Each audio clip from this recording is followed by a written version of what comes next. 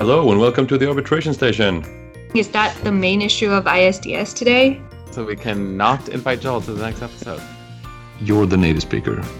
It can't be very unique. Unique means one of a kind. It's either unique or it's not. It's like you're either pregnant or you're not. Did you say Gaillard? Mm-hmm. Yeah, with a D. I should not pronounce the D. I'm getting DCF tattooed on my neck tomorrow, actually. It's a question I'm putting up there. Hello and welcome to the Arbitration Station podcast. My name is Brian Kotick. I'm Joel Dahlqvist. And I'm Sadia Bhatti. And we are your co-hosts for another episode of the Arbitration Station podcast, covering both commercial and investment arbitration, 66% serious substance, 33% general pondings and musings of the arbitration world, and 1% election. Which elections are you mentioning? Are you referring to exactly? The Fijian local ministerial election. I Yes. thought you were talking about the Very elections. interesting race. The Paris bar keeps sending me all these messages about elections as well. I thought you were talking about that. Yes, I'm putting myself forward to be the president of the French bar. Please.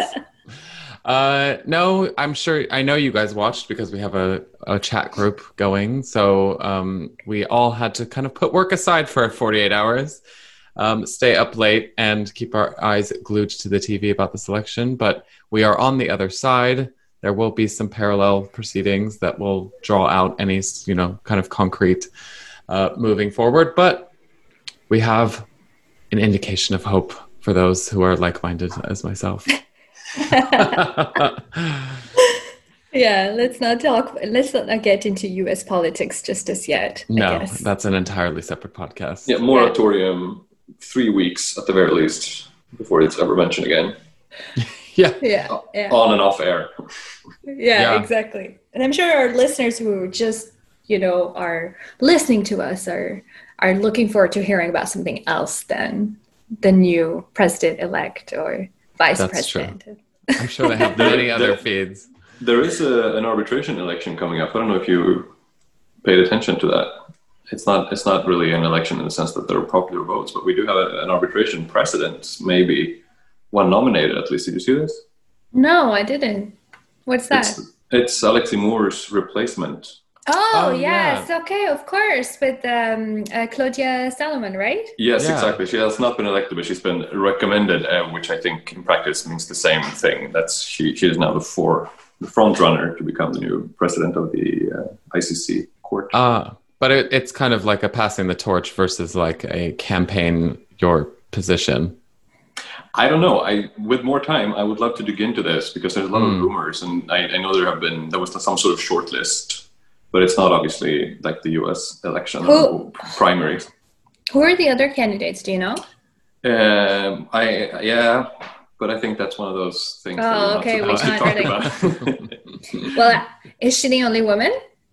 No, and Okay. I think my sense, and this is like the 9 degrees removed away from the actual process, but I think my sense is that the consensus, or a lot of people wanted it to be a woman to succeed. Mm-hmm. Which is obviously the case, and not just any woman, but a very experienced one. Yeah, and Who will Claudia's now most likely take over. great.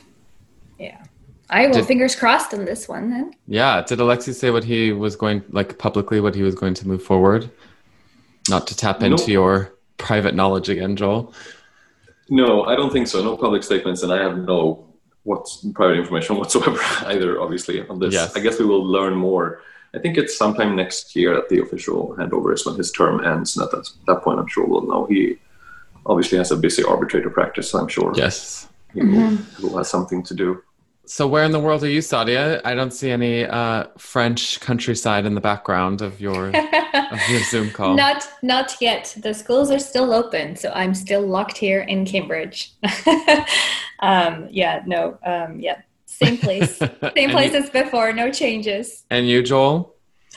Also, still in London. I'm very happy that there's no construction going on in the apartment below us right now in Lambeth, in London, where we spent the vast majority of the lockdown. And we postponed a few recording sessions for this podcast because there's been a lot of noise. But we have about probably a 5-minute window now before they start with their gutting of the apartment below us. Again, it's one of the beauties of lockdown. It seems like there's construction everywhere, both residential and in the city. Wherever I go outside, it feels like they're taking advantage of this, like rebuilding the city when no one's watching. These are the things in lockdown that you realize that didn't bother you before because you were never home. And now construction in a residential area, which you would never be home to hear, is now the bane of your existence. Or in my case, the woman learning and teaching jazz has caused a really bad problem. Okay, so let's get into today's episode. We have 3 topics as usual for everyone. The first topic it'll be an interview-heavy segment, interview-heavy episode. So the first interview I did not conduct, but Joel, I think you led that one. Oh no, Sadia, you led that one. It was Jill, and I also asked some questions, but it was mostly Jill, and it was of Toby Landau, who needs no introduction, and it was on the topic of his Kaplan Lecture of 2010, so it was like 10 years ago, which was called Tainted Memories, Exposing the Fallacy of Witness Evidence in International Arbitration.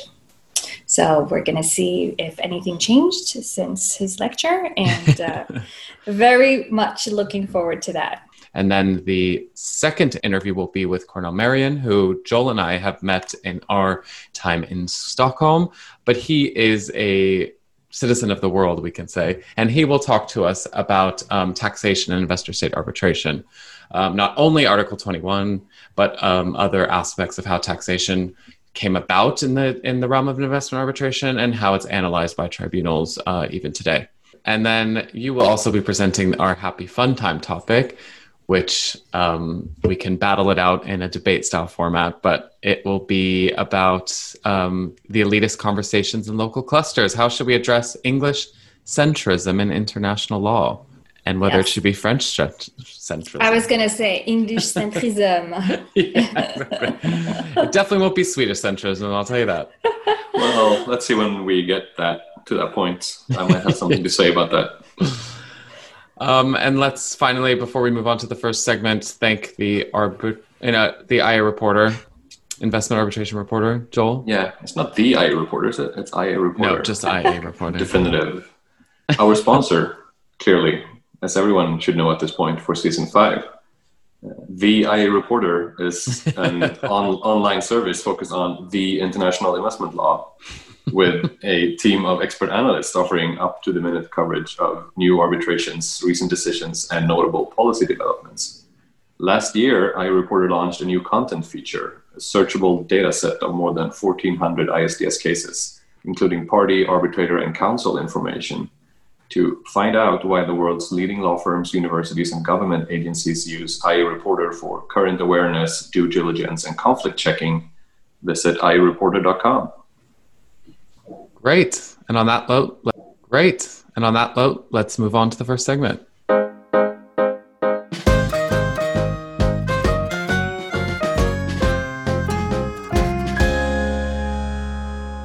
So, thank you very much, Toby, for joining us, despite the time difference, although I guess you're used to this time difference at this point and working remotely. Yes. Yeah, my pleasure. There could be many reasons for talking to you, but we wanted to talk to a specific topic which has piqued our interest.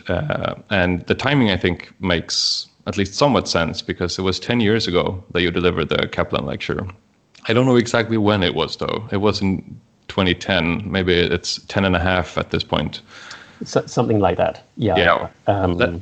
Yeah. The standard thing I say, of course, about this is that my memory is now unreliable as to the actual lecture. That's a good one. Yeah, walked right into that one.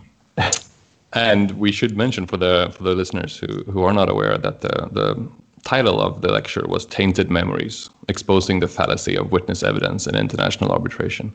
And now that we have the benefit of 10 more years, I thought it would be interesting to hear your thoughts on how witness examinations have developed over the last 10 years. But perhaps just to back it up and set the stage first, do you mind very briefly running through the elevator pitch? And I'll be happy to ask a lot of questions, because I think this is a tremendously interesting topic. What is, or what was maybe at the time, the fallacy of witness evidence that you intended to expose in the lecture? All right, so that's a difficult first question to summarize it all briefly, but I'll do my best. The way that international arbitration is structured at the moment is very much focused on witness evidence. In most cases, witness evidence will form a key component. And that means that it will take up a lot of resources, a lot of time, and it will account for a lot of the costs of the overall procedure. And that is in identifying witnesses, in taking their evidence, formulating witness statements, having them exchange, responding to the other side's witness statements. And then the actual hearing very often is devoted to witnesses. In fact, if you ask people what's the purpose of an arbitration hearing, some will say that it's for submissions. Many people would say it's actually for the taking of evidence, so that you will have opening submissions by counsel, but on sufferance, because the tribunal will proceed on the basis that everything's in writing already. And so they'll have opening statements by way of summary, and they'll encourage counsel to be short, and then you move into the witnesses. And the witnesses may take up really the bulk of the time. And then you may or may not have closing submissions because people then are looking towards post-hearing written briefs. So it struck me as being curious that we devote so much time and energy to witness evidence, and yet most of us in this field are completely oblivious to what is a very substantial body of scientific research on the probity of witness evidence. In particular, the reliability or lack of reliability of human memory. In fact, what we are doing in the arbitration field is we are professing to be experts in memory, at least to an extent. As counsel, when we elicit what we say are recollections, we ask witnesses the whole time, do you recollect this? Do you recollect that? In cross-examination, we challenge recollections. And the tribunal professes to be expert in determining the reliability of recollections, because the tribunal will rule on whether evidence is persuasive or not, whether a witness has remembered something properly or not, and how it links to the documentary record. But we're doing this with no training. And what's curious is that so many people are trained in this field, and that's what led me to look at the scientific evidence. And what I came across is a bulk of material that's very familiar to people who know nothing about arbitration. The specialists in psychology and neurologists, specialists of the brain. Most of this work has grown up in the field of criminal law and criminal procedure. And that's where traditionally it's felt it really matters. For example, eyewitness testimony. How reliable is it when somebody says, I saw somebody do something and I can identify them later, or I can tell you what happened? So there's a huge bulk of learning about the difficulties, the vulnerability of human memory in that criminal context. And so my Kaplan lecture was to bring that research into our field. And it sparked actually a sort of bit of a minor obsession of mine. If you were to speak to my family members, they would say that's incorrect. It is a major obsession. Where I've just carried on sort of exploring more. And what it led me to actually was to work with, or to interview and then spend some time with one of the great world specialists on memory, Professor Marian from New Zealand, who is the star student of the doyenne of memory failure. And that is Professor Elizabeth Loftus in the States, who really was a pioneer in this field and responsible for much of the real groundbreaking research. So I had this extraordinary meeting with Professor Gary, memory expert, knew nothing about arbitration. I sat across the table from her, and I said to you, I'm now going to tell you what we do to witnesses in international arbitration. I'm going to describe to you what the usual process is. That is a lawyer's perspective from the first time we get a case, when we start to contact witnesses, and then we start to proof them, take their evidence, draft witness statements, and then going through to presenting them at a hearing, and what happens to them in a hearing. Direct examination, cross-examination, re-examination. Now, as I went through this process, her eyes just started to widen and widen, and she kept saying, no, you don't do that, do you? And so by the end, she was just nonplussed. She said, how can you possibly think that at the end result, that memory is not tainted or corrupted? Because memories are so fragile. They're so amenable to corruption. So actually, it just put a spotlight on what we do and what's wrong with what we do.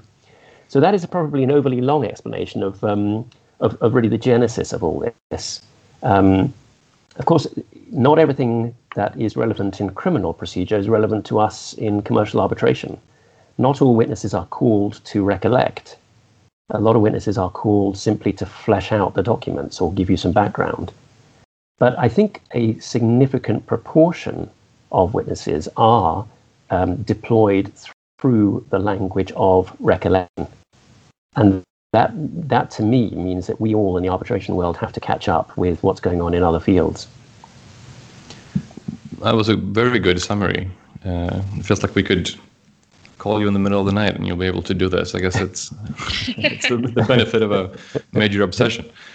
What would you say are some of the things that we do wrong? What are some of the things that non-arbitration lawyers would react to that are sort of matter of course in how we deal with witnesses in the average arbitration? So now to answer this, you have to allow me a little indulgence just to explain high level how the human memory works. Please. I'm going to do this really in a simplified way, and I'm doing it with a major apology to all memory specialists out there. All right, because this is a complex field, so I'm just going to simplify it. Yes, and I make it wrong. Noted for the record, Toby. All right, thank you.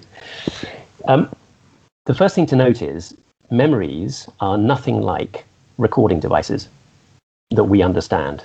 They're not like video recorders or audio recorders. They simply work in a totally different way. And to understand that, one has to break the process down into 3 stages. So the first stage is the initial acquisition of information. That's when we perceive things and we take them in through senses.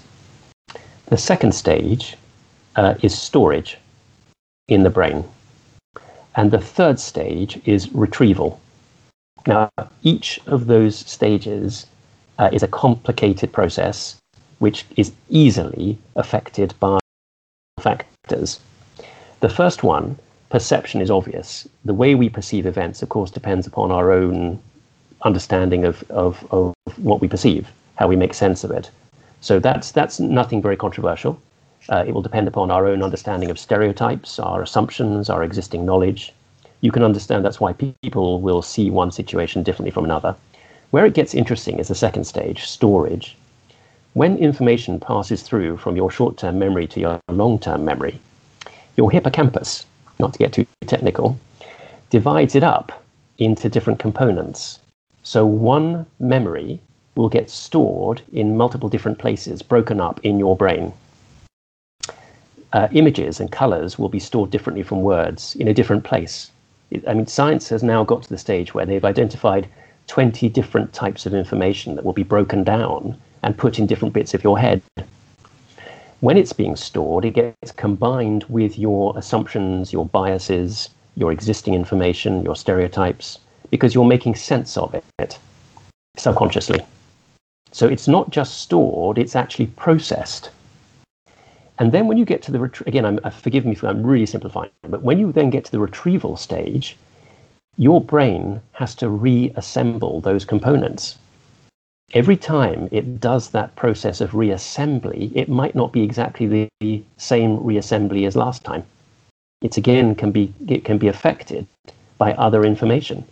So what that means is that, to give some simple examples, I can affect your process of retrieval by the way I ask you a question. If I ask a question which has got embedded in it information, subconsciously you might take that information and that might turn up as part of the reassembled recollection. So I can say to you, when you saw the car accident, where was the broken glass?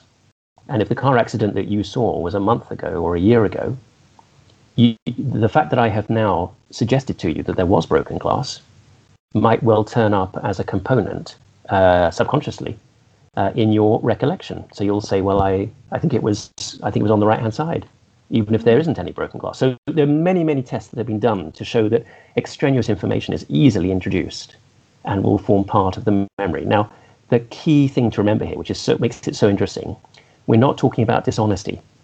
This has got nothing to do with witnesses lying. It's about honest recollections that happen to be mistaken. So you are honestly recollecting, but you're providing a memory which is not actually reliable. So put that into our arbitration process.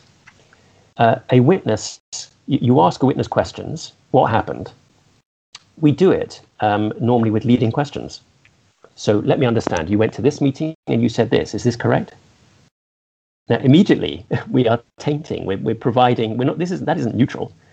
It gets worse and worse, of course, because nowadays a witness statement is not a witness statement. It's a statement of a lawyer drafted for the witness. So the next thing is, after a load of leading questions and documents being put under the witness's nose, you said this then, didn't you? You said it for this reason, did you? Or was it for this reason? After that process, we then present them with a draft. Could be a draft of 100 pages. And the witness will read that draft. This is the point where Professor Gary was almost fallen off her chair at this point when I was describing this. And so the witness is going to read it all makes perfect sense. And yes, this is now jogging my memory. And we use this expression, I'm going to refresh your memory. What does refresh memory mean? To a lawyer, it means something. To a psychologist, it's ridiculous. Refreshing a memory means that you're introducing information, or you're working on a memory, you're reforming a memory. And then there are other factors. I'm going to stop in a minute. There are other factors, like every time you get a witness to do that process of reassembly to calculate a recollection, that reassembled memory will then get stored. The next time you ask them to tell you about the same thing, it will be reinforced by how it was reassembled last time. The more times you ask a witness about information, the more confident they may get about their recollection. So by the time you rehearse a witness or even prepare a witness, if you've gone through it several times, by the time they articulate it to a tribunal, they'll be absolutely sure this is what happened. But that's because of what's happened, the process that has happened.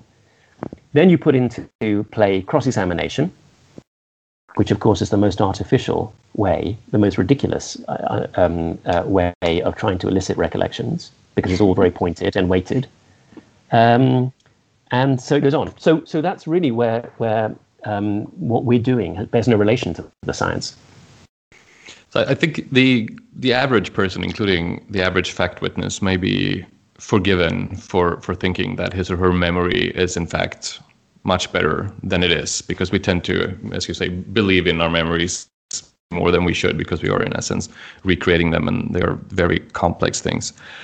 But is it your impression, and this might be a delicate question, perhaps you can answer it generally, is it your impression that international arbitrators in general are aware of these limitations and proceed accordingly in evaluating witness testimony? Or is it also a problem that the key players in the system do not grasp the complexity of how memories are formed and recreated?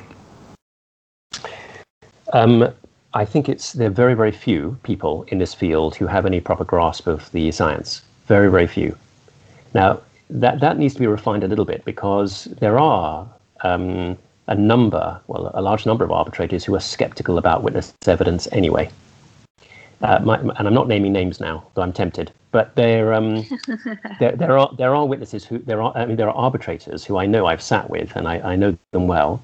They will sit through an entire witness hearing very politely nodding during the course of witness testimony, whilst at the same time in the private deliberation room will roll their eyes and say this is all utterly useless. Especially, obviously, people who have not grown up in the common law tradition and feel that documentary evidence is much, much more important. Mm-hmm. So there's that rider.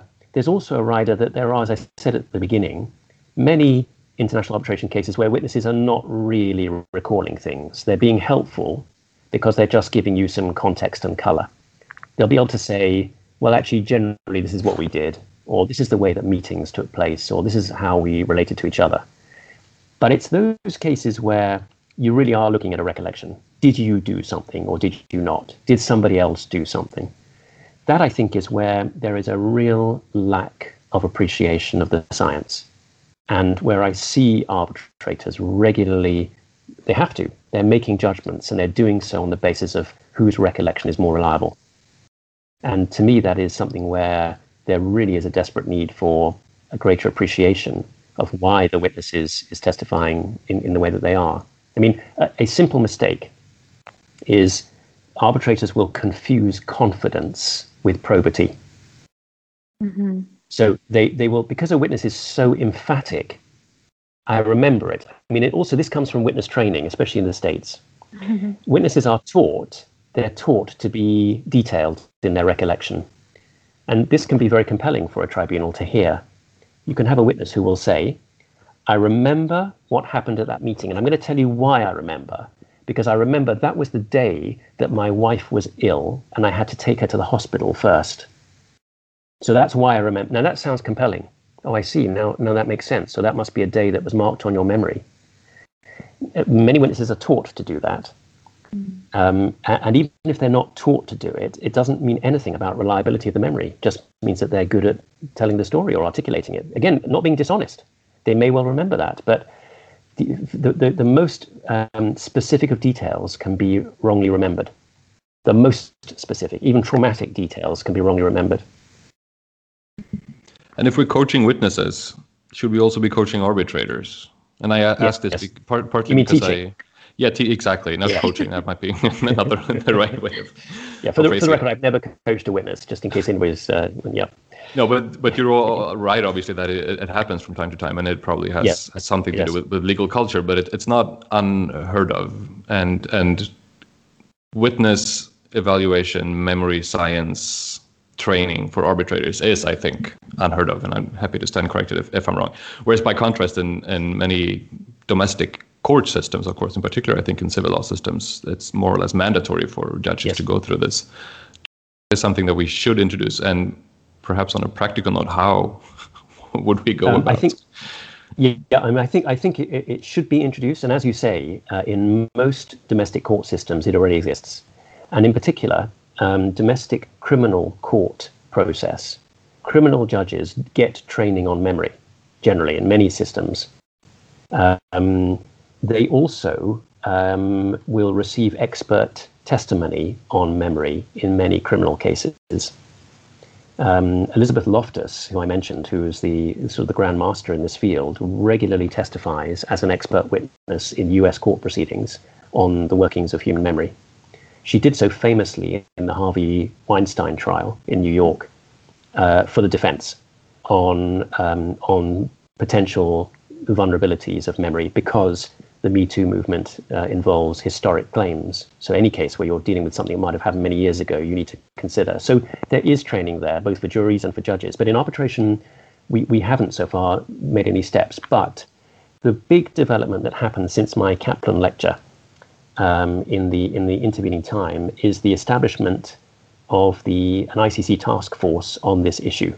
Mm-hmm. And that is a task force that was very, very successful in my view, and it has recently completed its work, and it's set out a very detailed report. It's the ICC task force on maximizing the probative value of witness evidence. And what they've done is they took my lecture, actually, took the themes from it and really developed them properly in the context of arbitration, including commissioning an expert on memory in the UK to do research on the extent to which this criminal research applies in arbitration. That was Professor Wade who was instructed to do that, and the research shows it does apply in arbitration. And what the task force has now done is set out guidelines for the treatment of witnesses to try and reduce the problems, both before hearings and during hearings, and also instructions for arbitrators on how to approach this.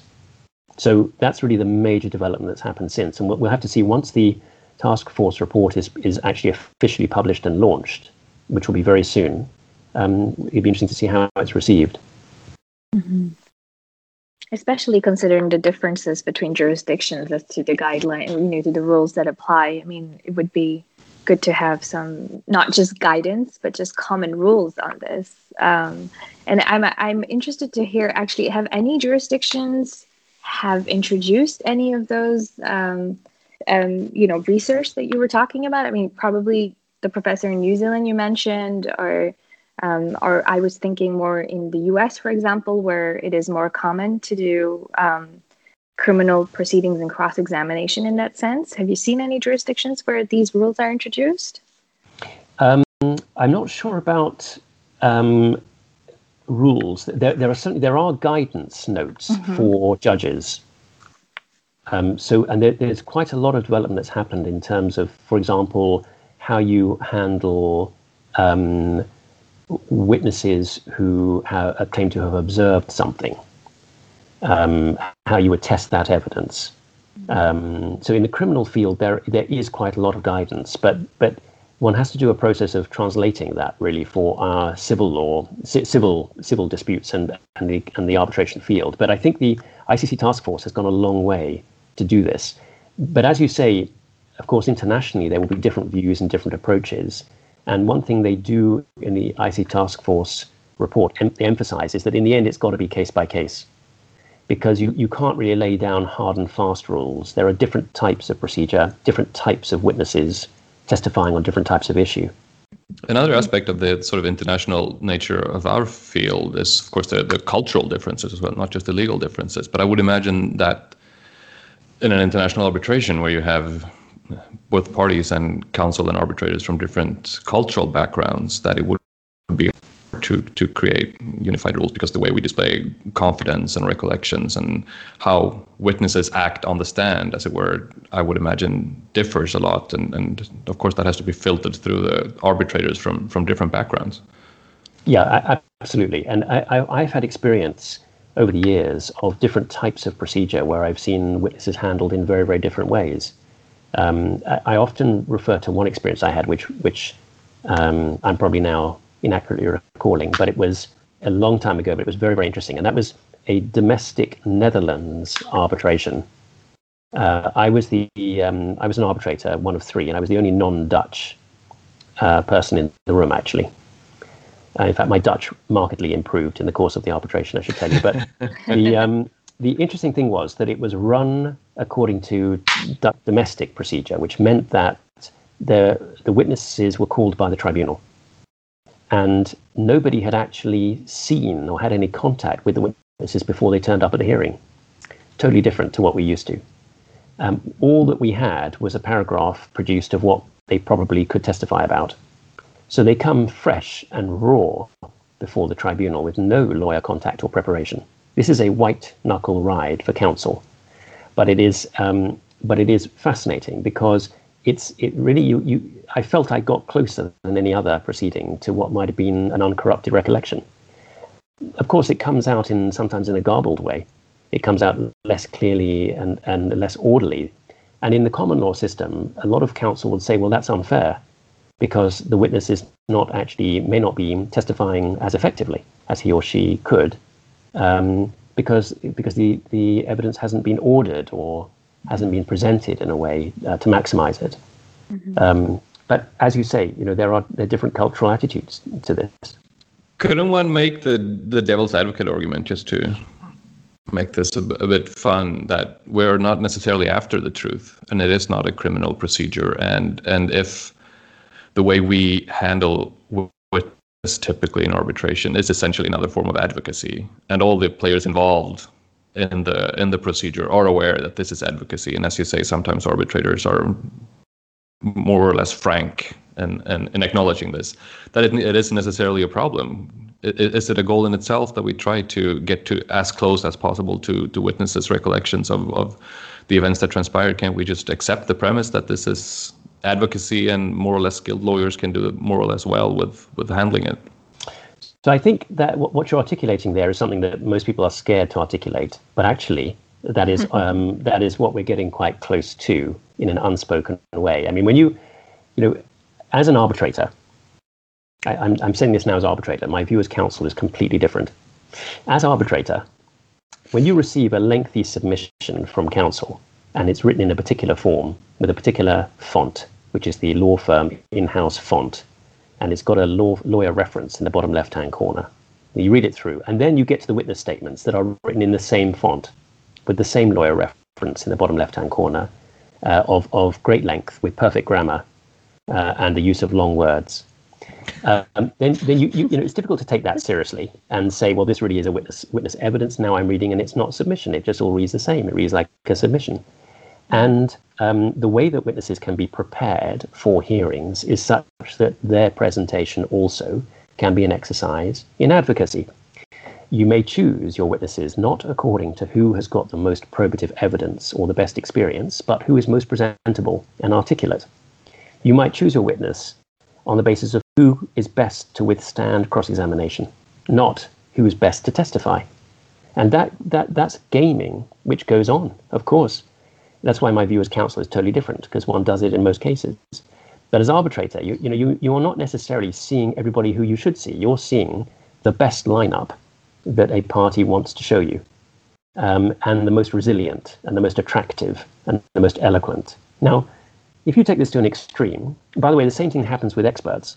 Mm-hmm. It's not always the best expert. It's the expert who is most articulate, attractive, resilient to cross-examination, can present well.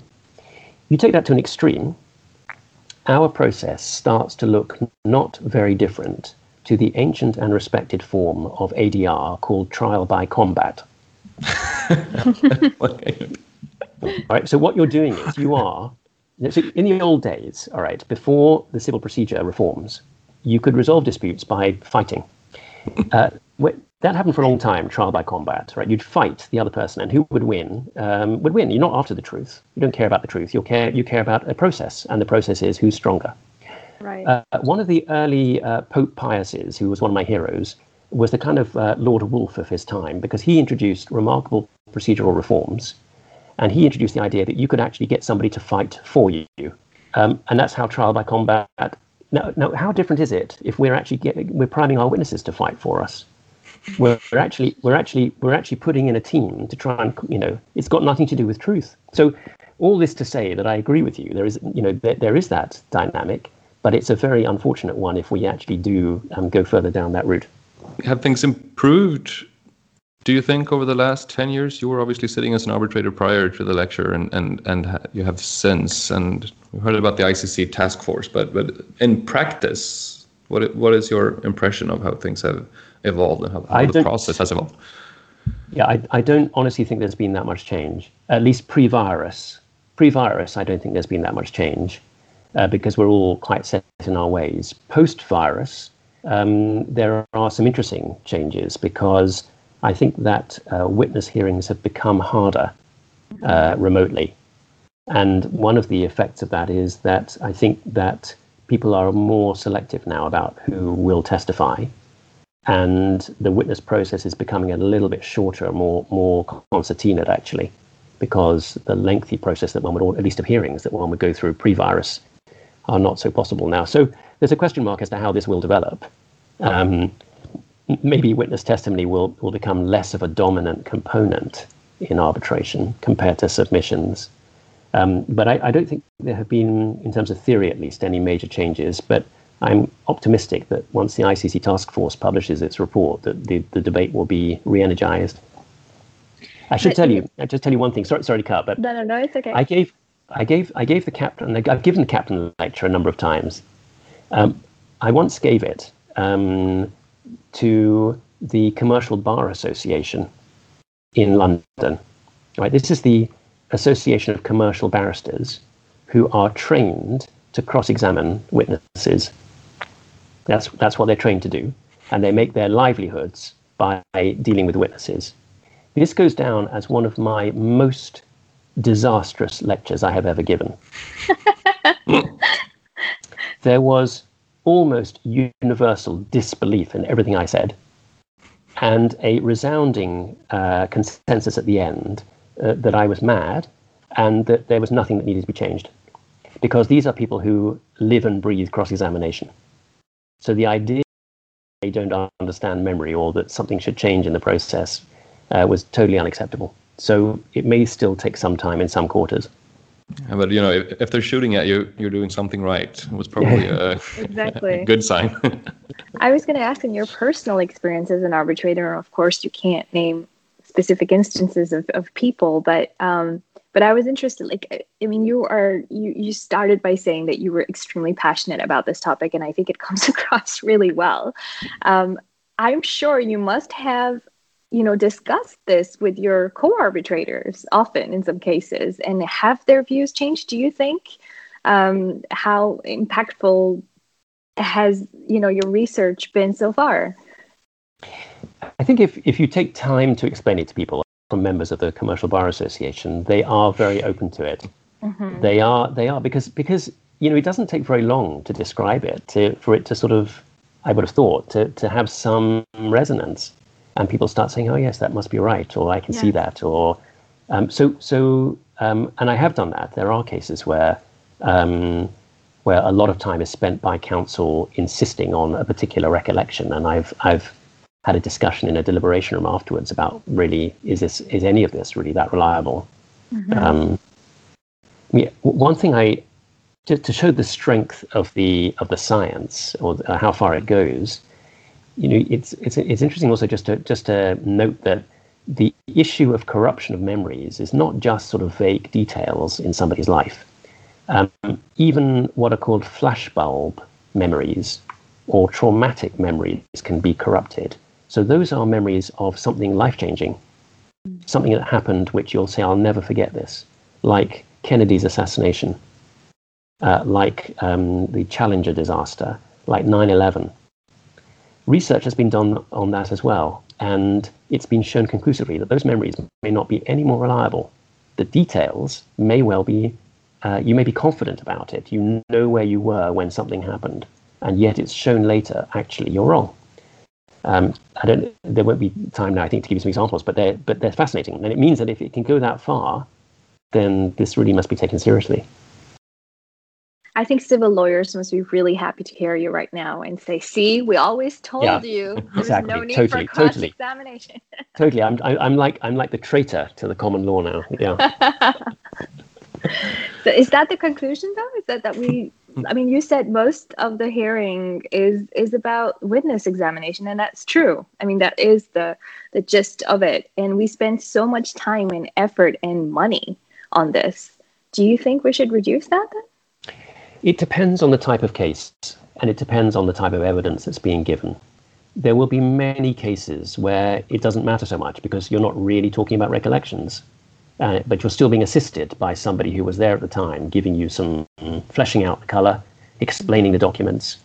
But I think in cases where, but one thing about those sorts of cases is we shouldn't keep messing around with the language of recollection. Why keep talking about, I'm going to refresh your memory now. Do you recollect this? Do you recollect that? Maybe that vocabulary needs to change. Maybe it should be, and this idea that, we're calling a fact witness not as an expert, but as a fact witness, and so they can't tread beyond what they actually recall. All of that is pretty artificial. And if we were to relax that and just say, look, frankly, you may or may not recall this exactly, but here are some documents, and you might be able to give us some background. Mm-hmm. That might actually speed things up a bit.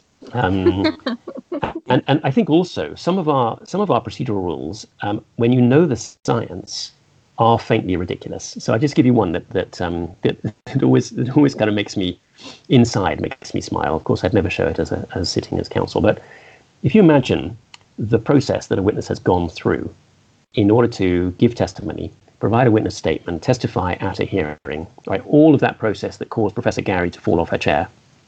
You get to the end of that process, you get to, and through a full cross-examination, and then you get to re-examination.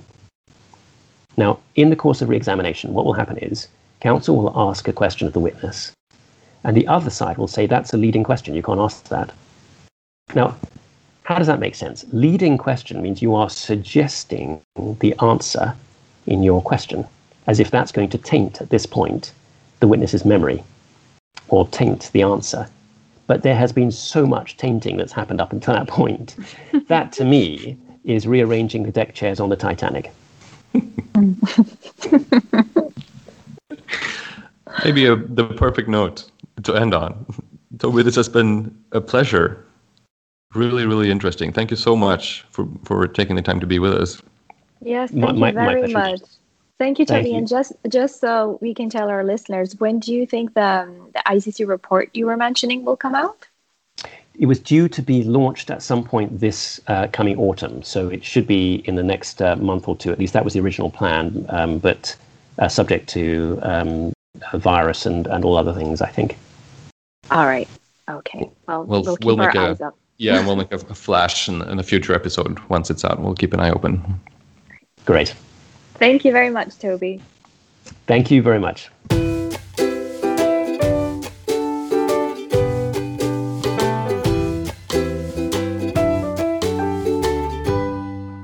We are now sitting with Cornel Marian, who we have invited, and very happy to have you on because you are one of the few international / Swedish products coming out of the Swedish system, along with myself, to talk about a very juicy subject, which is taxation in investment arbitration. And what we're going to be talking about today is not that completely broad statement, because we could be here for many segments discussing that, but we'll try to limit it to the state's power to tax in investment arbitration in the specific scope of energy disputes, which will mirror quite nicely with your newly published book that is out now on Kluver of the same title. So welcome, Cornel. How are you? I'm good. Thank you so much for having me, guys. It's, especially talking about a topic that is very near to my heart, and is something that I'm quite passionate about as well. So thanks for having me. Is it still, as a fellow former doctoral student, is it still dear to your heart, or are you just about tired enough now with talking about taxation and thinking about taxation? But this is really funny. But there is a part of it that obviously that I'm quite tired. But I feel that there are still so many issues that are left quite open. So I'm still quite optimistic and positive about this. So there's still work to be done. So there's still a remnant of passion, so to speak, Joel. Well, that's a great sign, I think. That means you chose the right subject. How did you choose it, by the way? What motivated you to delve into this topic, which is obviously something that many people working in investment arbitration have touched upon, but where there isn't necessarily a lot of comprehensive literature? Right. There's both a personal and obviously an academic, academic side to it. And on a personal level, I've always found taxation as a critical aspect. I think it's one of those aspects of the law that affects us in so many different ways. But on an academic level, and both when it comes to our fields, most of us are familiar with UCOS and the decision that came out in the late 2000s, basically, and there how important tax was, and especially the circumstances leading up to it and how that has affected it. There's also another item that was quite interesting is in reviewing some of the matters. I came across on a really amazing quote by Thomas Valde that he made in the plenary address to the American Society of International Law, ASIL, in 2008, and it was basically connected to UCOS, but more or less in that plenary address, he called for a systematization of the red flags, or basically when tax measures could be used more or less to affect investments, and how that could be arbitral tribunals.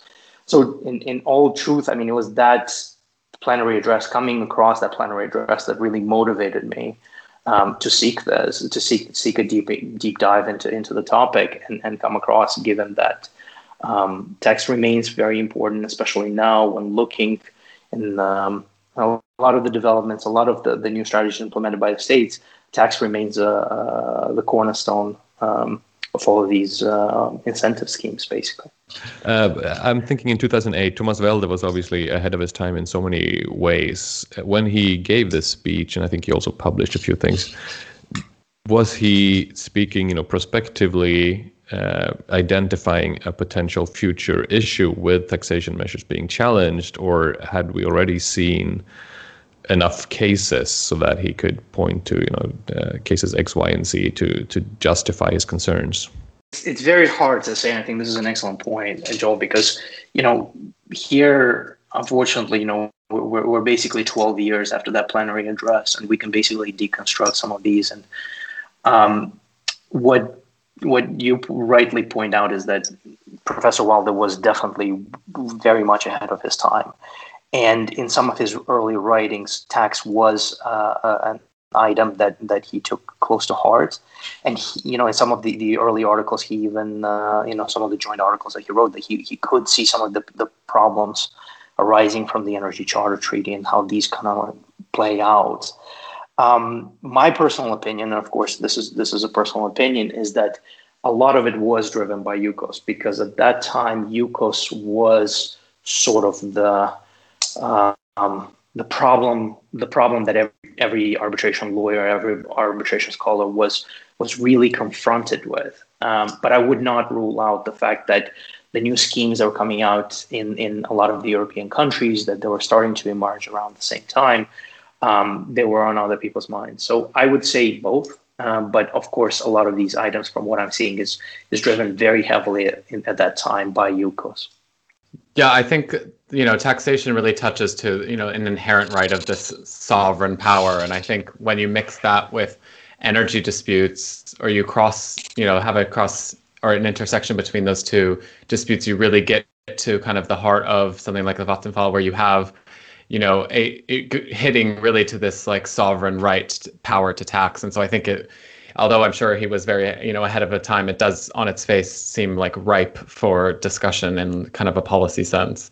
Right, and like you're pointing out, Brian, this is, I think the problem of the crossover between tax and investment protection is older than the probably modern international law. I mean, if you look back even to the 1500s, I mean, a lot of wars got started, purely on disagreements on the exercise of fiscal power. So this quintessential power to basically to implement taxes, to execute a particular tax policy, that has been going hand in hand as old as the definition of a state has come to being. So I think those items are basically, to public international lawyers, has always been in line, but it's one of those items that basically is the crossover right now. That was the focus of the study.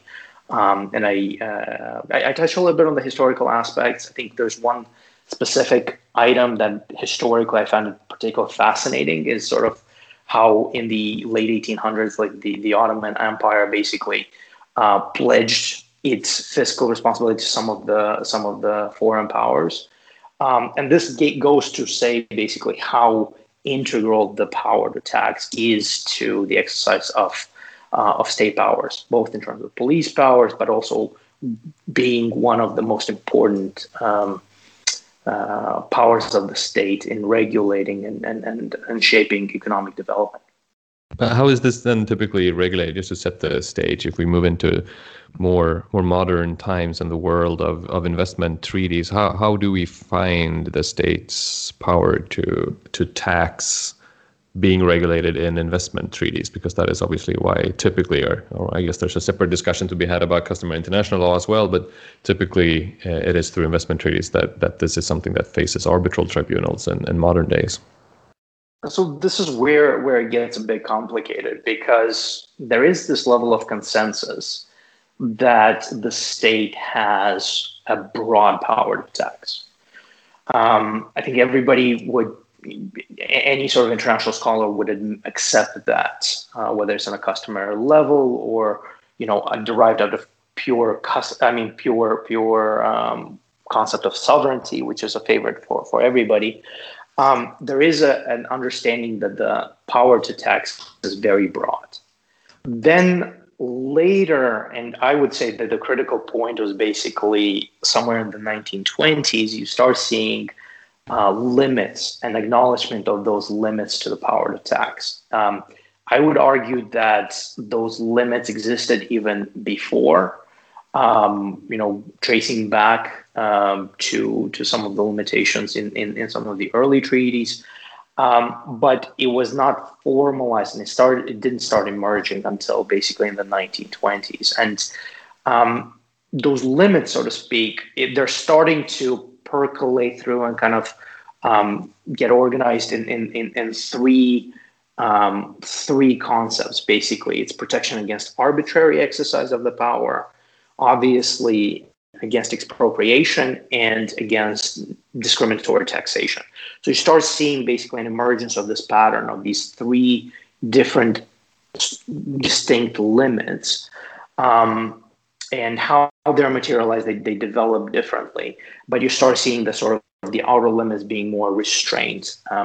Whereas early on in the early 1900s, it was very hard to challenge any restrictions on the state power to tax. Now it's starting to be a little bit more accepted. And then the next item, I think there were two points to your question, Joel, is sort of where do they come in? I think the most common items that everybody has seen it is basically in investment treaties.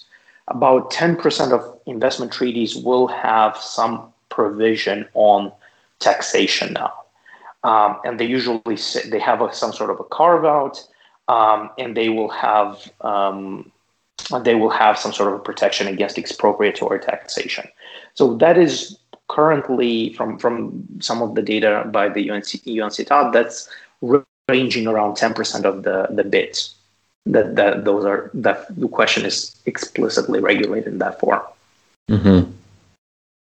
And not only in BITs, of course, also in the Multilateral Energy Charter Treaty, which I guess is sort of the focal point of your book, and the UCOS case and many of the other cases are ECT cases. And ECT, I take it, has a specific kind of very provision. Special provision.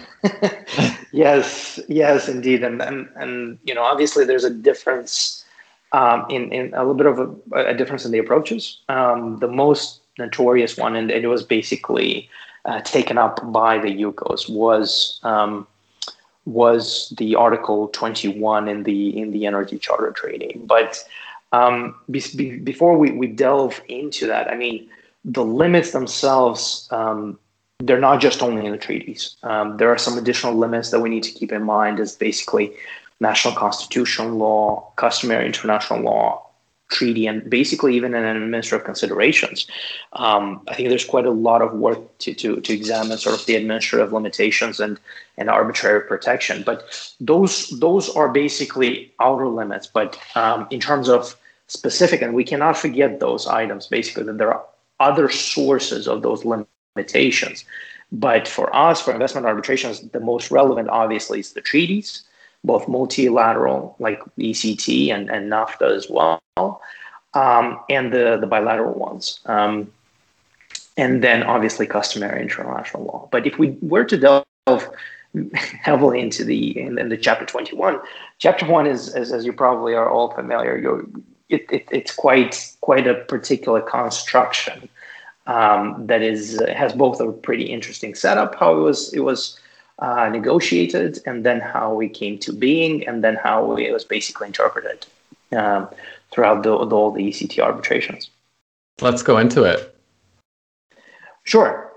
So I'll start with sort of how it came to being. So there is quite a bit of a rich and, for better or worse, a bit of a messy negotiation process around the Energy Charter Treaty and how it was negotiated between different parties. And it has such a rich negotiation history that it basically started off, this great optimism at the end of the Cold War of bringing capital to Eastern Europe and Eastern Europe being able to develop these sort of resources. There was a lot of optimism coming and stemming out of this. And, the full entire Energy Charter Treaty is ripe with that level of optimism. But at one point, obviously, that optimism came into some sort of obstacles as it developed, and unfortunately, the Energy Charter Treaty, the taxation article, is no exception to that. So it was actually, if you're looking a bit closer, it was basically introduced by the American delegation. It was under the insistence of the American delegation. And it had the aim, it had multiple aims. I think it's very hard to say what the aim was. there are a couple of hypotheses circulating, and we can delve into it a little bit deeper. But the big ironic twist to the entire aspect was that it was promoted by the American delegation, and of course the United States has never formally signed the Energy Charter Treaty. So it creates that sort of discrepancy in the expectation that follows sort of the optimism in the negotiation process. One of the benefits of sort of looking into this topic, I was fortunate to dig through some of the archives, and there are different there are different hypotheses circulating, and one of the ideas is that it was on the insistence of the finance ministers, and it did not, this chapter did not get too much attention.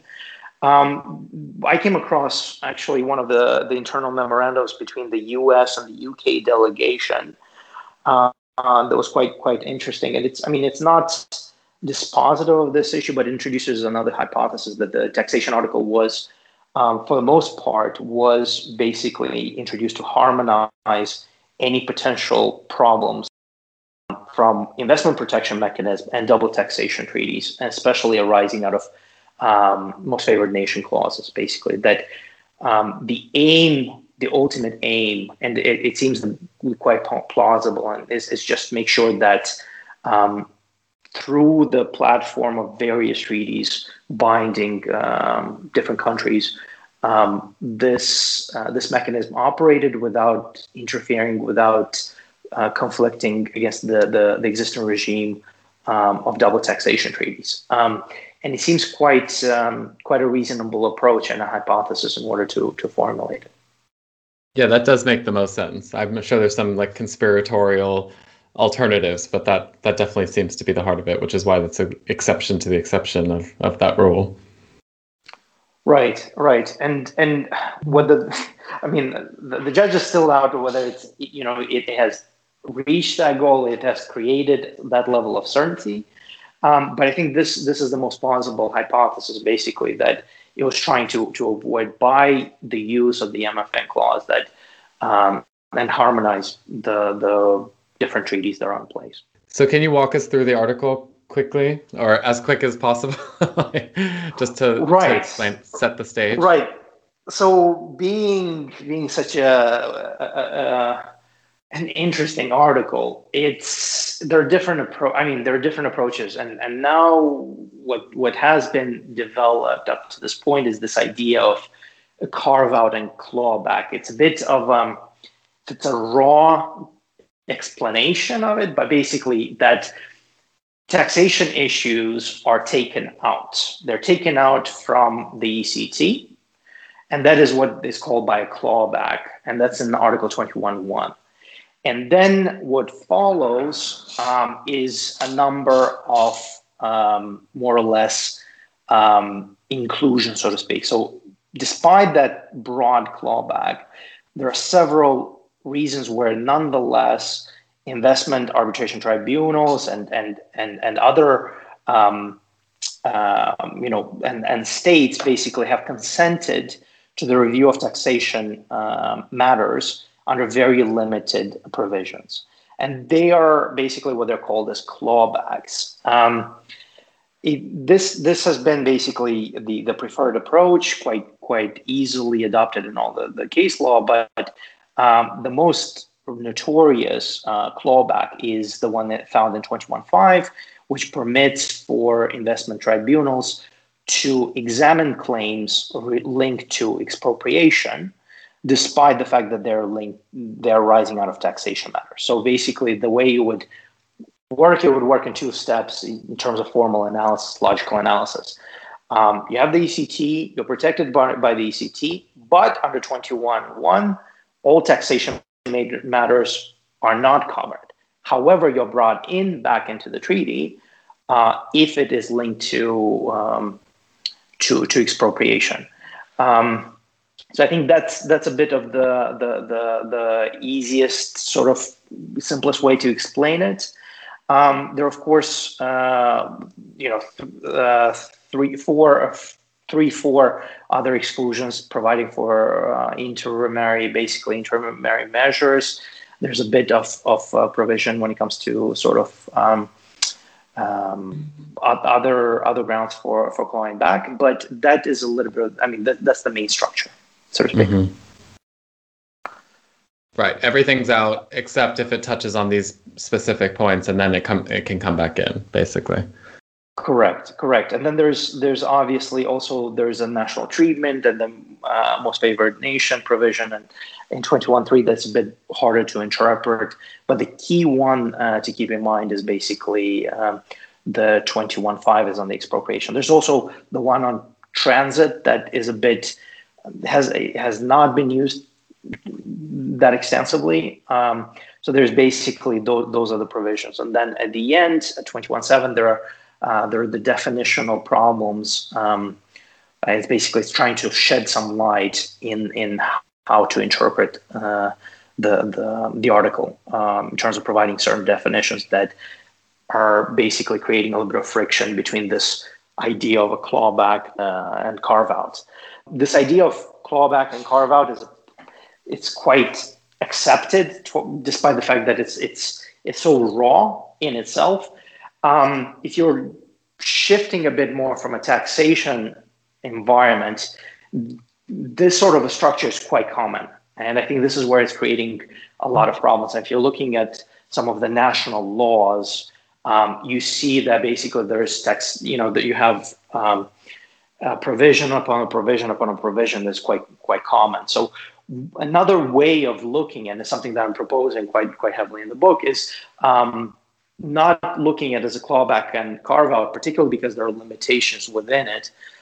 You look at it basically, it's something being excluded and something being included. And then basically within those items, whether there are some sort of exceptions, limitations, or what have you. And that might actually make it a little bit easier out of this sort of multi-tier, multi-level items of what falls under the treaty and what doesn't fall under the treaty. Mm-hmm. It becomes more two-dimensional or easier to just think about it. I agree. Because I've always been confused by that terminology myself, trying to construct it in my head. Yeah, and I actually go a little bit further, and I'm thinking more of a sort of like building blocks. Where you're taking, so I mean, you can definitely think sort of, is it in or is it out? And this is definitely the helpful way. Sort of, if you were to go to a client saying, "Can I bring this claim?" you really have to explain very clearly, yes or no.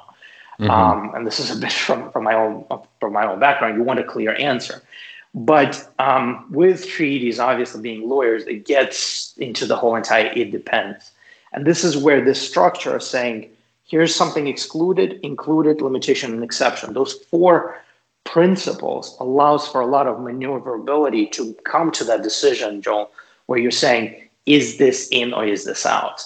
And if it's not in or out, this is how you are saying it. Obviously, the clawback and the carve out is very helpful, but unfortunately, it's not setting it up on the fact that certain, and this is where the Article 21 is quite helpful, because within the clawback, there is a limitation. So there are other than certain type of taxes, for instance, are not covered.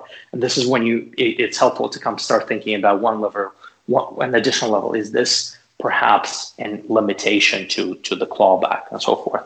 And instead of a clawback, I think it may be helpful to think more of like excluded, included item, basically.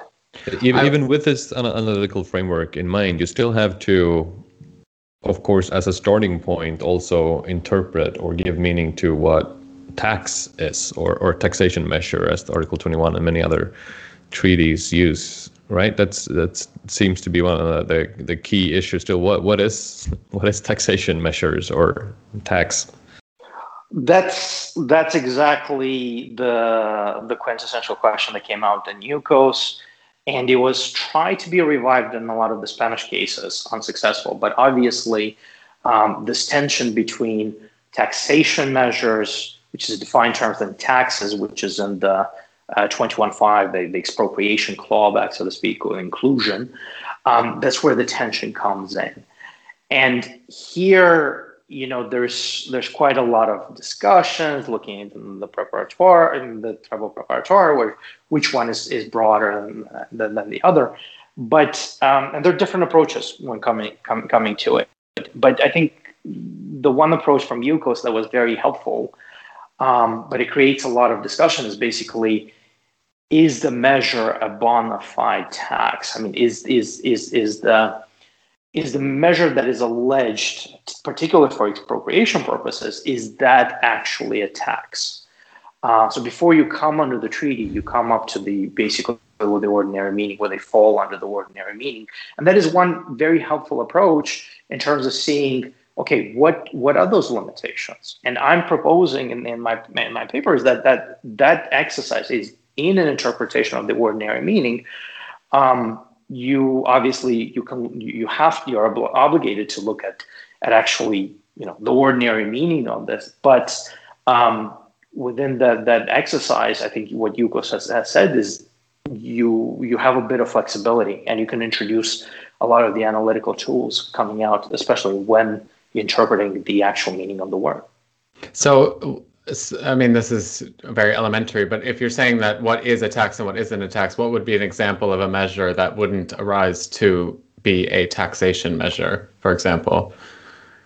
So it's always very, very good to put like sort of the two extremes, what is very clearly a tax and what is very clearly not a tax. So what is a tax is basically out of your paycheck, you're paying to the government, a percentage of your income that goes for military, for social welfare, for pensions and what have you. That is a tax. It goes to the state for public purposes and what have you. Now, on the other extreme, there is basically a provision where you go into, public transportation. You guys are in London. You go into the metro, and you're paying a fare to ride the train. Now, the metro itself is also organized by the City of London and what have you. It's organized, so it is a payment to the state, but you're getting something in return. I see. And this idea of an unrequited, and this is basically the sort of term that OECD uses, is the unrequited. When you're making a payment to the government and you're getting something in return as a result, a direct something in return, that basically disposes of any sort of a possibility that is a tax. So I think if you're taking those two extremes, it's pretty clear where the extremes come out. And then these concepts came actually quite a lot in some of the renewable cases, because there were certain fees imposed by by Italy, and they were used for organizing sort of renewable activities and providing information and what have you. And then the information, the question is, are the investors getting anything in return as a result? And this was subject for it, and there was a little bit of a division, and is still coming through. But for our purposes, is very much the dispositive concern is, are you getting something back for your money, or is that money going to the military and what have you? And that is usually a pretty helpful sort of division in terms of deciding whether something is a tax or not. Got you. Now, a lot of the discussion we're having now is really on the effect. So what happens to the tax, what happens to the money that is received from the tax?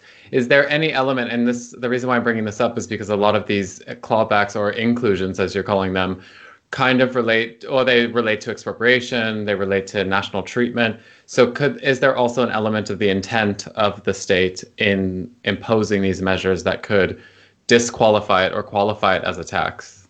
You mean the subjective intent of the state? Right. This is where it gets tricky. And again, you have to go to UCOS. Because in UCOS, there's always a flip side of the debate. But in UCOS, the Russian state always argued that those measures that were adopted, they were, by all means, they were intended by the Russian Federation to apply in an objective way and what have you. So the problem, a lot of it, especially when you go to the root of it, is the bona fide nature, is how do you establish a state intent? And I think as we all know in practitioners, it's very, very difficult to establish that level of state intent. I think in some of the Spanish cases, claimants tried very hard to show that the TVPE, the tax on the value added, not the value added, but on the production of the energy, was basically subjectively introduced with ill intent. And there were, in every single Spanish case, there's a new variation that basically there was the minister who took a podium and said this and this. So there was an ill intent and subjective intent of the state. And so far, my conclusion, and of course a lot of people might disagree, is that subjective intent is, number one, very difficult to establish, and for better or worse, it is not dispositive on the objective determination of the effect of that tax. Okay. So the state could be mistaken in saying, well, this something is a tax, when in effect it is not, or is it applied in an arbitrary fashion. That is my position, and this is my hypothesis. And this is exactly where the outer limits come in, and the threshold could be quite high, and how you interpret it, of course, it becomes slightly more complicated and what have you. Mm-hmm. So you've written a book on this now, and you've dug through the case law and read probably more than most, maybe even more than any other person about this. What would you say are some of the future topics to look forward to when it comes to this intersection of taxation measures and investment treaty arbitration? Well, there are several topics, several lines of interest, and one is basically how does, the link between the interpretation, how is it going to be incorporated in the analysis, these limits, which I think by now we accept them, is how they will be incorporated. I think that will be the item to watch and be very interesting to see.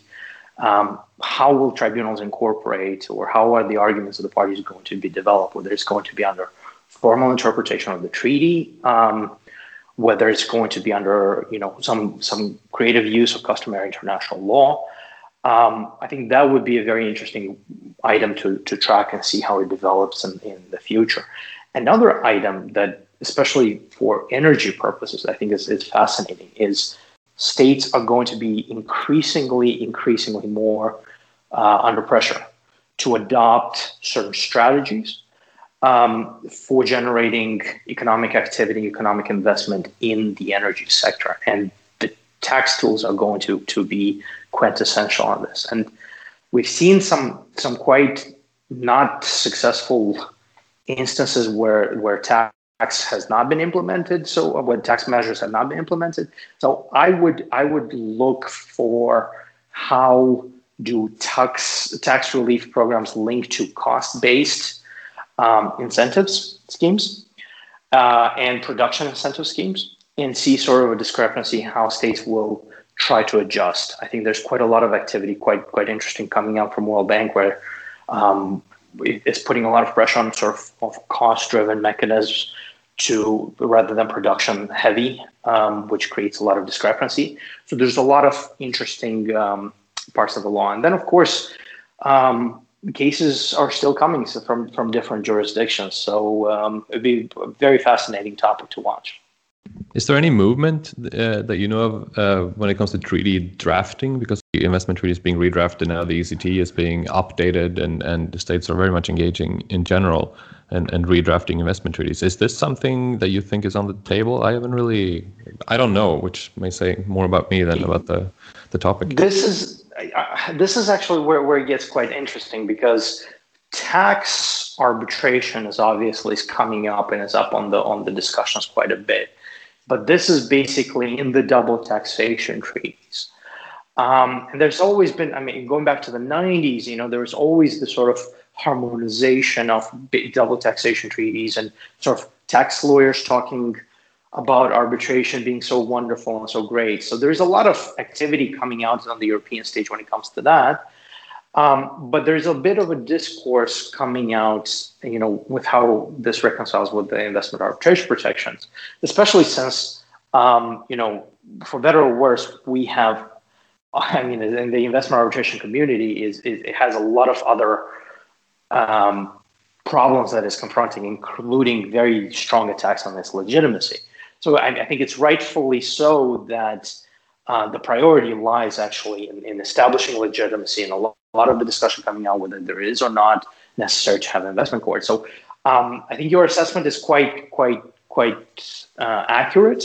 That unfortunately this is not coming out to the forefront, which is quite disappointing, particularly because states are increasingly more reliant on tax measures generating economic activity in the energy sector, not to say the least.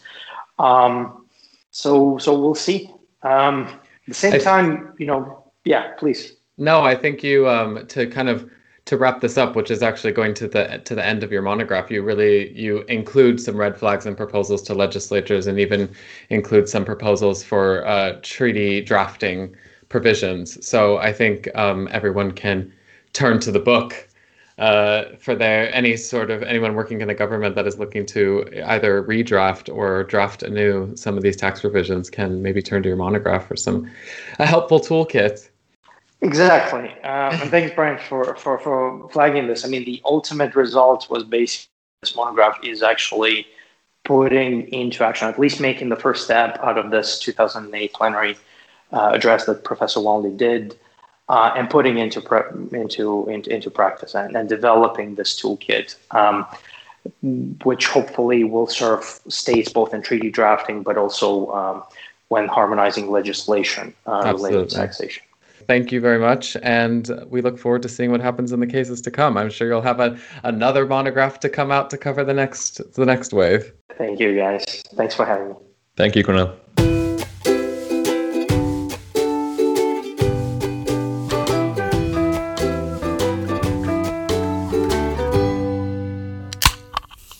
So today we're going to discuss a blog post that I saw on Opinio Juris by Justina Uriburu, which I thought was very interesting and was entitled "Between Elitist Conversations and Local Clusters, How Should We Address English-centrism and International Law?" Or, as I mentioned in the intro, English-centrism with a French accent. Because it seems to me that Justina is criticizing the use of French also in this article. Mm-hmm. I don't know if you guys have seen it, but it's a very, I think, topical issue. The issue of the fact that international law is dominated by English as the lingua franca. In publications, in court decisions, et cetera, et cetera. And in fact, I think we can say at this point too as well that it applies equally to international arbitration specifically, although she speaks more broadly about public and private international law. It does apply. I think we can all agree, right? That to international arbitration too. Yeah, exactly. And I think it, in fact, if I'm going to be so bold, I'm going to say this applies, generally speaking, to social sciences, too. To the world. So it's not just, again, as many of the topics that we discussed in Happy Fun Time, I don't think this is a topic that is specific to international arbitration, but the interesting part is that it is not specific to international arbitration. So it's interesting to see what other people in other fields are saying about this. But let's stick to the law part. I think one other reference that Justina is referring to is, and Jolie just talked about this earlier offline, but is Anthea Roberts' book, Is International Law International? And the reason why I thought the reference was particularly interesting, even though the book was published in 2018, so 2 years ago from now, is that there's a couple of pages, more than a couple of pages, actually, a section in the book which addresses the issue of English as a lingua franca in international law. And I think before we go in too much detail, I'd like to hear your views first on what you think about it. Do you think it's true that English is the lingua franca? And secondly, do you think it's an issue? These are two different points. Yes and yes are my two short answers. Yes, I agree. Yes and yes, but what do we do about it? So what do we do about it? So yes, it is true. I think we can refer to the data that, in fact, Professor Roberts has in her book, which is really interesting, not only on the fact that English is the core, lingua franca in publications, but also she actually refers to studies that have been conducted, and she analyzes herself some international tribunals decisions. So not just in arbitration, but like when you think international law, you would look at the ICJ decisions, for example, right? Or, other international tribunals decision. And it seems clear that the references and the footnotes in these cases are to mostly English publications or English or UK or US court decisions when we refer to domestic courts approach to international law. So there are some examples. I don't know if I have time to go into this, but maybe just one. For example, in the prosecutor versus Jelicic ICTY judgment, there's 31 footnotes referencing national legal system, and the text includes many general expressions like, quote, national case law, or, quote, any specific decided case, whether domestic or international, which makes it appear that the citations are global, but no civil law sources or sources written in a language other than English are cited, and most refer to US and UK law. To talk about international arbitration more specifically, and this, again, is not so much about the English thing, but about the Western-centric approach of international law.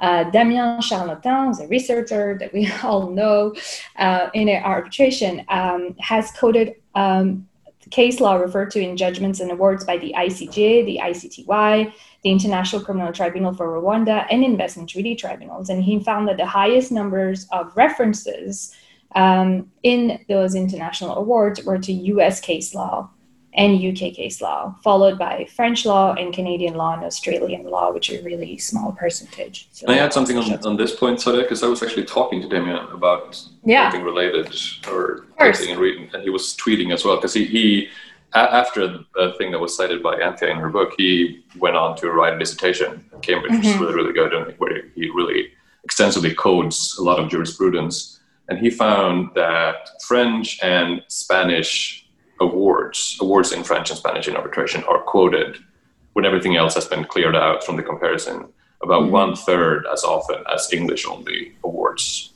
And he has an example with the Salini criteria, because there was an earlier case which was basically, it was very similar. I can't remember the name of the claimant right now, which is part of the point. That case, unlike Salini, was never translated from French into English, which is why the Salini criteria is what we know, because Salini, that part of that award was, the entire award, I think, was translated from French into English and became the Salini criteria. But in fact, there's another only available in French award that predates Salini, which is essentially the same, but that never had the same breakthrough capacity. That's so interesting. Yeah. That is so interesting. And this actually is a great point, because it shows that the fact that only or the majority of references are in English, has a performative, or I don't know which, sorry, excuse me if I'm not using the right word, but it has a direct impact on the creation of international law itself, right? So that's the core problem, issue, because I was asking if, whether or not it was an issue. And so what are the solutions to this? Should we stop speaking English, even on this podcast? Je devrais continuer en français et toi, tu devrais parler en suédois? C'est ça qu'on devrait faire? Oui. Yeah. Or, in the blog post that I mentioned, it seems to me, and I stand corrected, that there's also a criticism of the fact not only that English is the dominant language, but both French and English are. And specifically from the perspective of the author, who is from Argentina, she's saying, that's an additional burden on foreign students, because not only do they have to master English, which is in itself also not a given for everyone outside of the US and the UK, which we forget. But then they also have to master an additional language, which is French, with no connection whatsoever to their country.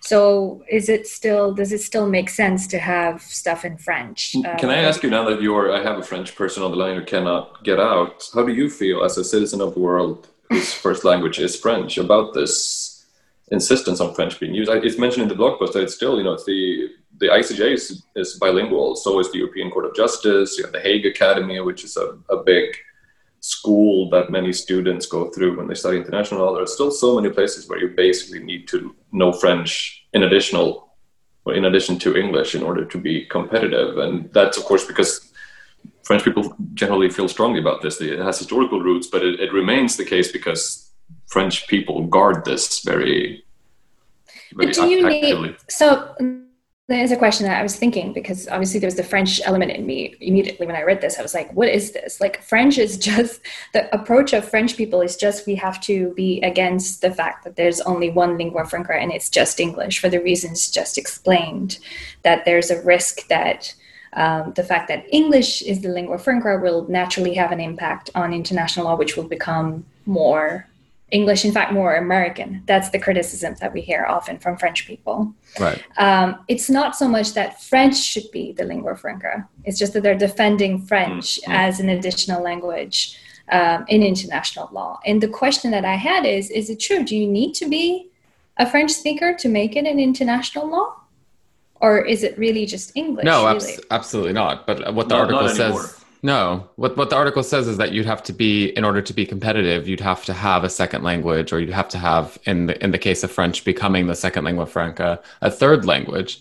But the problem that I see in this article, not the problem in the article, but the problem that is lifted from the article, is that and this is what she calls clusters, which is what happens if you kind of extend that rationale to its extreme, which is you're going to have everybody speaking their own language and now just having like clusters of national law or international law, depending on like how far the language extends, and nothing being the bridge to cross between these two clusters. And therein lies English. I think it's fine to have, she doesn't even talk about Spanish, which is up there as well.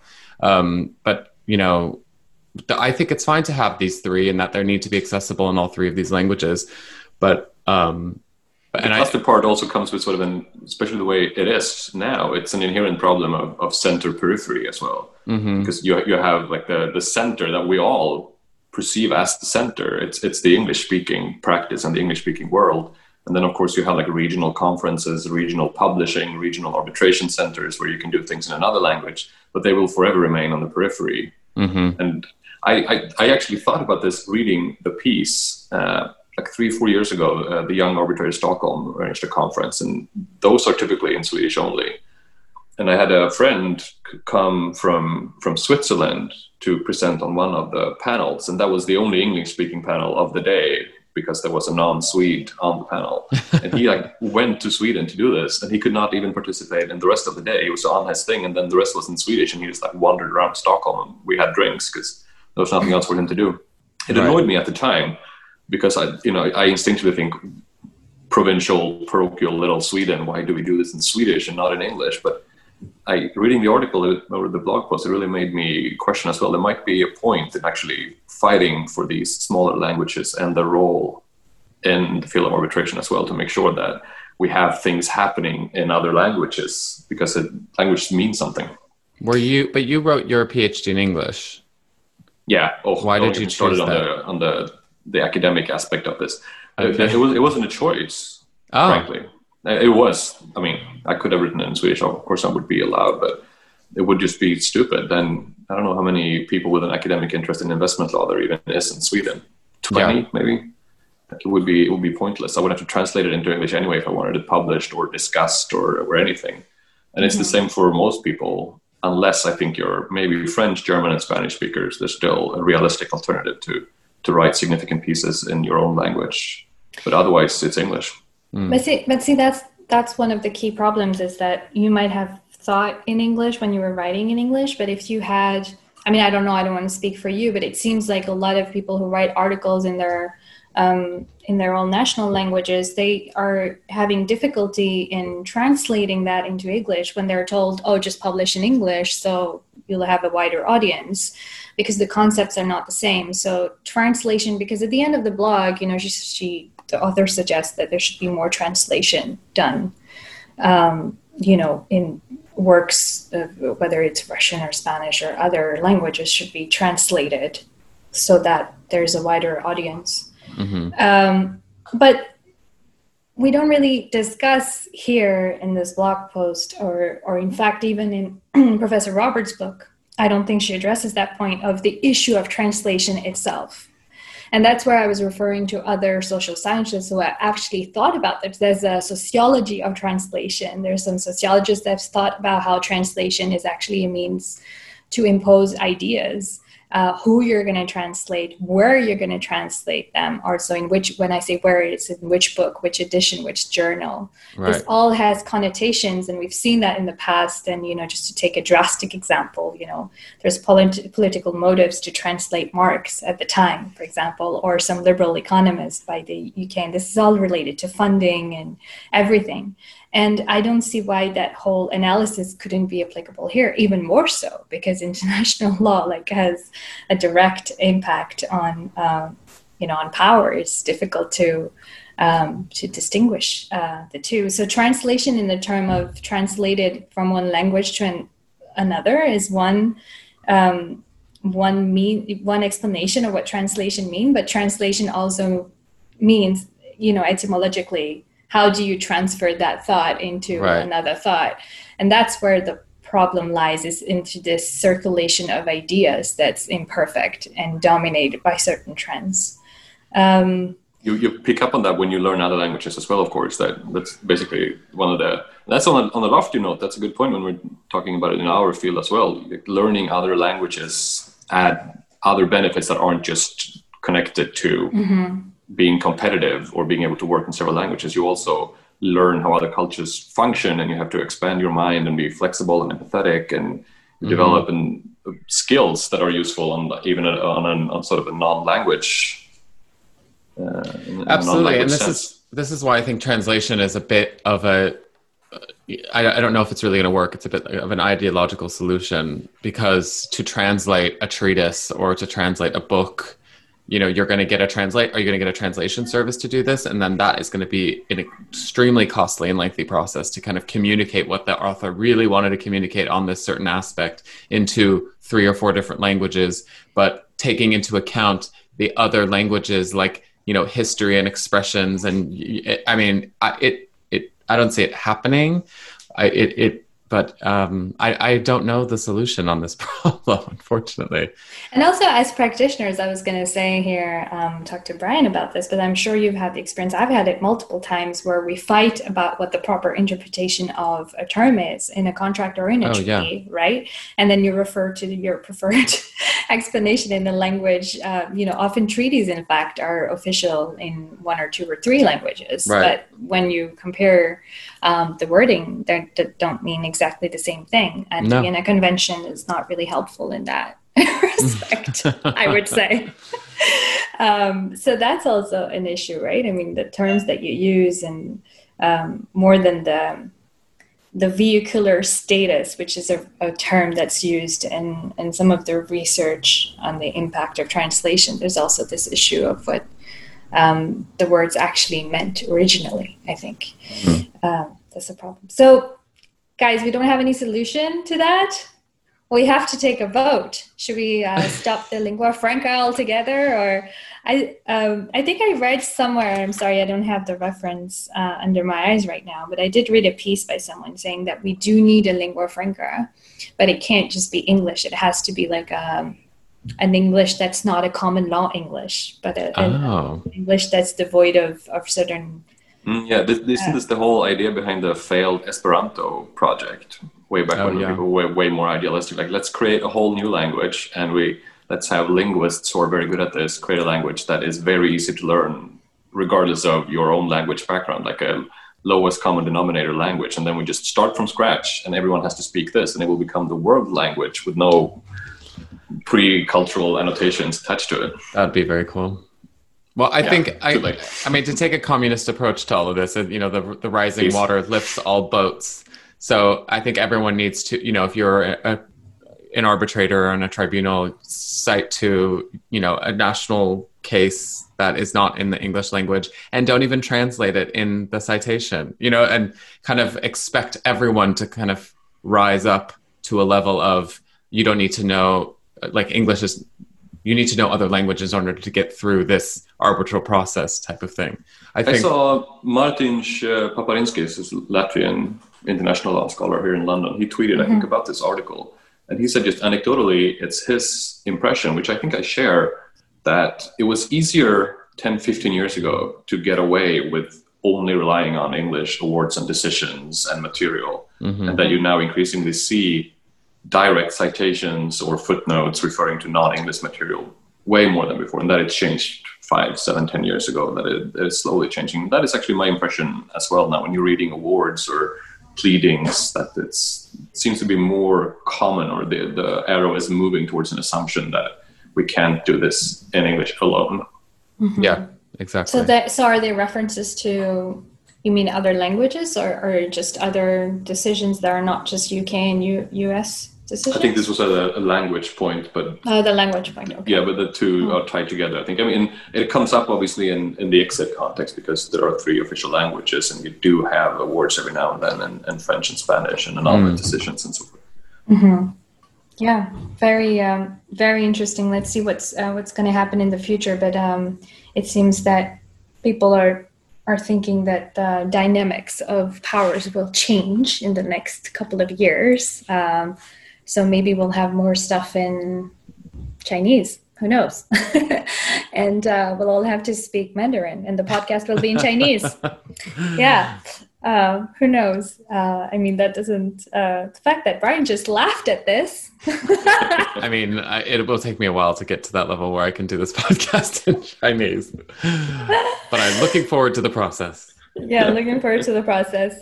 Well, thank you, guys. That was a very interesting discussion, and let's continue that over... When are we going to see each other again? Maybe one day. 2023. I realized I was in pre-COVID times. I was actually supposed to be in Paris for a super interesting hearing next week, and that made me a bit sad when I thought of the alternative universe in which I would be on my way to Paris. Where you would have been speaking French. That's right. The next lingua franca. the former lingua franca. The one and only. Yeah. All right. Bye, guys. Bye.